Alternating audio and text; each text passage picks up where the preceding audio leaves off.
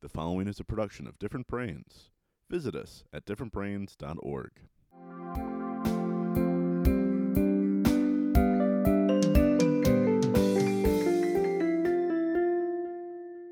Hi, I'm Dr. Hackie Reitman. Welcome to another episode of Exploring Different Brains.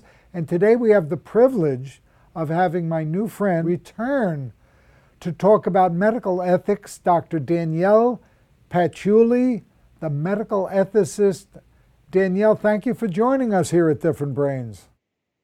Oh, thank you so much for having me. So exciting to be here. I can't wait to share my knowledge. As a medical ethicist, and again, I think most of our viewership is probably a bit like me with not being as up to snuff on this stuff as we should. What's something about your job that we would have no idea that would surprise us, if you can think of something that you do as a medical ethicist in a hospital, and the board, the medical committee there, the medical ethics committee might do? Let's see. I would have to say that my position does a lot of odds and ends, things that don't even get necessarily thought of. And specifically speaking, so my role in a hospital is the clinical ethicist. I also teach. So with that role comes research. And for research purposes, I mean, I am asked to counsel the research in the hospital and ensure that they are being ethical with their research. So one of my most recent publications actually is on educating. I was promoting that stem cell researchers need to have ethics education training. But regardless, so for stem cell research, if you're a researcher in stem cells, you can do your research on animals or on human subjects. So what I was promoting in this paper anyway, which I then, of course, try to enforce in the hospital, is that whichever type of research you do, you should be trained ethically in both aspects, humans and animals, because you need to understand at the end of the day where this research that you're doing is going to. Just bringing it all back to the humanistic side, making everyone realize, again, what they're doing, what it's for, how it's beneficial. So that may be one role, although that's a very specific example, but that may be one role that a clinical ethicist or an ethics committee does in a hospital, make people aware that the situation, whatever the situation might be, is for patients and families and a human, a real human. And I think that's easy to say, it's easy to think about, but it's very hard to do when you're just engulfed in all of this going around you in a hospital. It's like a world of nothing else. So I think that may be one thing. Well, thank you. Now, take us through, we're reading a lot now about the very controversial in many ways, while very exciting and having many possibilities, the genetic engineering that comes along with the CRISPR and all the other things going on, with all the genetics involved and everything else, and 23andMe and the whole gamut. Can you comment on that? So when a new technology or a new way of life perhaps comes about, the way ethics and ethics committees function to comment and evaluate on things is through some time and through some more knowledge. So with CRISPR, we've had more exposure to it. And although CRISPR can offer great beneficial things, however, there are some ethical issues that we do need to consider for each situation. So there's no now, could you, I'm sorry to interrupt, could you just take a moment and explain to our audience who might not know what CRISPR is? Sure. So I may be a little off the cuff with the explanation, but I will do my best. So CRISPR technology is for, how shall I explain this? For genetic purposes to alter or change the genetics of an individual. Would that be a proper explanation? Well, here's what based on my extremely limited knowledge, and you're probably more knowledgeable than me, the way it was explained to me is, whatever you want to say about our genes and our DNA and everything, they're in a certain order. And what they can now do is kind of change the arrangement and customize these pools of genes and DNA and so on. So, for instance, theoretically, you can take the genes of somebody while they're in formation and alter the sequence so that they'll be, quote, better. Right. I may be way off with that, and it has to do with customization of the unique individual. Correct. So to bounce off of that a little bit more, perhaps for more clarity of what I said anyway, is there's a movie, it's quite dated now, but it's very timely, called Gattaca. And I think that perfectly depicts what is going on with CRISPR technology. In this movie, very quickly, families can choose what type of traits they want in their unborn children, and then they can, 9 months later, have this perfect child, as you say. So that's a very timely movie to explain CRISPR, and this was, again, a dated movie. CRISPR also, the conversation which maybe more people are familiar with is specifying for sex for children and identifying if they would like a boy or a girl, for example. Now, although this is not exactly CRISPR technology, that may help the audience understand it a little bit better. You can identify A or B and then pick, sort of. So that must be an expanding landscape for the medical ethicist, I'd imagine. Yes, one very wonderful thing about the career that I'm in is it's ever growing, right? Because technology changes all the time, new technology comes about, and with that, new ethical dilemmas arise. So for artificial intelligence, for example, that's becoming more popular and gaining more popularity. Ethics is involved in that. When I say ethics, again, I mean the broader ethical community are involved in that. Stem cell research, biobanking, organ and tissue donation, which is another passion of mine. All of that is just gaining. So ethics as a whole is growing because technology and the world as a whole is growing and changing. And if you think about it, you wouldn't want a technology like CRISPR or like organ donation to not be ethical and to not be just and fair. You would want every chance possible to be equal. If you need a kidney versus a stranger needing a kidney, you want those odds to be equal. And that's where ethics comes into play, to make sure that everything for every individual is fair and right, regardless of anything else. Now, for our audience who have family members in their care with anything to do with our different brains, from, as we say here at differentbrains.org, from autism to Alzheimer's and all brains in between, what are the steps they might take to avoid some of the ethical dilemmas where decision-making may become a problem in the medical setting?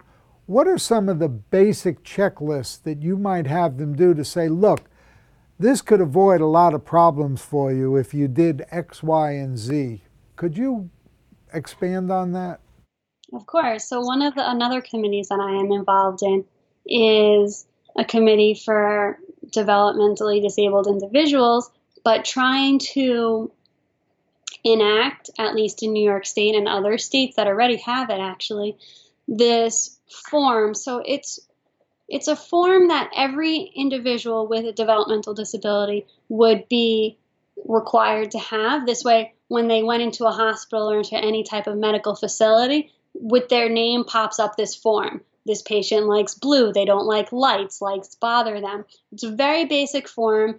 It's almost mindless if you think about it. Why not have this form? But lots of legal ramifications get in the way of just implementing this form. But for example, just in the meantime, while we wait for this form to come out across all states, just have a preset list of what your family member likes, what they don't like. And it can be, again, very basic things. They like food. Light sensitivity bothers them, so they'll become hostile if the light is on over their head. Things that you don't even think about, but can be a big difference and make a change. in a patient in a hospital. So if the light is off, for example, then they may not need to be handcuffed to the bed because then they're not considered, a danger to anyone else around them. So I would say just have a very brief list of things that this patient or your family member rather would appreciate and benefit from, and also talk to the individual and see. And of course, every situation again is different, but just explain some things. Explain however best you can in your particular situation about what is going on or what can potentially happen, and how the medical community works, and how a hospital setting may be different from a home setting, how you can't necessarily walk and just leave a hospital bed and start walking the halls, for example.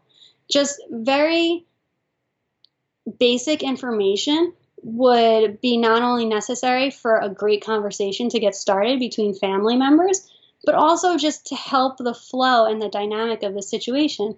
And again, depending upon the type of individual, there may be follow-up conversations. There may be questions stewing in the individual's brain that they may think of later. And if not, then again, that sheet of what they like, what they don't like, could make all the difference. This one patient I had was developmentally disabled, and they weren't eating, but it wasn't because of food this time, because my staff had thought maybe it was the food. So again, if you're presented with a case, more often than not, the medical staff is aware and they learn from the situation, which is great. So this time the medical staff thought maybe this person doesn't like this food. So they asked, and the individual had no problem with the food, but they weren't eating. And what was the issue is this person would eat with a metal fork. They didn't like the taste of metal touching their tongue or their mouth and their teeth. It hurt them. But that's why they weren't eating. And they were told when they were brought up as a child to never eat with your fingers because that was wrong and disrespectful. But because these were not conveyed to the medical staff, this person just, again, wasn't eating. So something simple like that could go on a list. They need plastic or anything that you think would make the family member and yourself life easier, I would say, can only be beneficial. Danielle, I feel we'd be remiss if we did not touch on the medical ethics component and your unique point of view on the very famous Willowbrook case. Give us some background. So the famous ethics case, which is called Willowbrook, was a hospital located on Staten Island, New York, and it was for individuals with developmental disabilities. And the reason that there was such an ethical uproar and dilemma over the care at Willowbrook was because the individuals who were there to get proper treatment and proper care for whatever developmental disability they may have had. And the staff was not caring for them. And I say caring for them at all. They were mistreating them. They were downright physically, mentally, and abusing them. They were not given proper hygiene. There were a whole slew of unfortunate issues. And this is important to be brought up because the developmental disability community needs to understand that although this horror scene happened and nightmare happened, we are more aware now. We, meaning the ethics community, are more aware that this has occurred. So now we know how to reassure your family members to ensure that this will not occur again wherever your family member is placed. I know that some families who have a developmental disability individual are frightful to put them into a group home or a living facility because they're unsure of the proper care and treatment they get. But I do just want to reassure you and say that although this horror scene from Willowbrook did occur, it will not occur anymore today because of all the checkpoints and the ethical barriers that have been set and in place for these individuals to ensure that although maybe some individuals cannot speak and vocalize, there are checkpoints that come out to ensure that the families are properly cared for, and every human should be valued as a human. And that's what ethics does, to make sure that every human is seen equally and cared for equally. And I just thought that was an important point to mention about Willowbrook. Thank you. Now, how does an individual contact a medical ethicist, wherever they might live and be? Like, they say, up until today when I watched Different Brains, I didn't even know what a medical ethicist was. I think I want to call about Uncle Ned. I want to discuss this with a medical ethicist. Is that a call they can make? So I don't know to answer that. Again, every hospital, every state has different guidelines, but you can certainly make a call and see where it will take you. In a hospital, you can just request to speak to an ethics consultant or an ethics committee. And the same would go for if an individual is living in a group home or a group type setting. You would get someone to speak to about an ethical dilemma.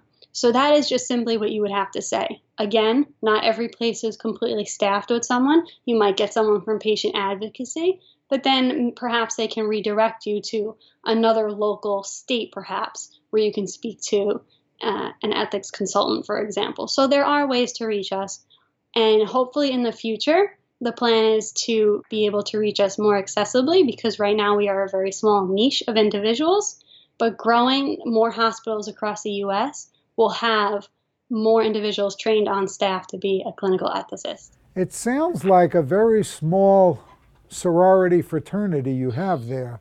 Do you guys and gals, medical ethicists, do you have like any central organizations with a website or anything?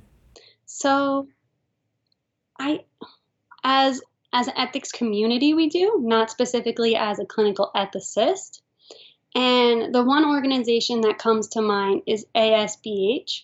It's an organization for bioethics community. So ethics tends often to get placed into the bioethics family.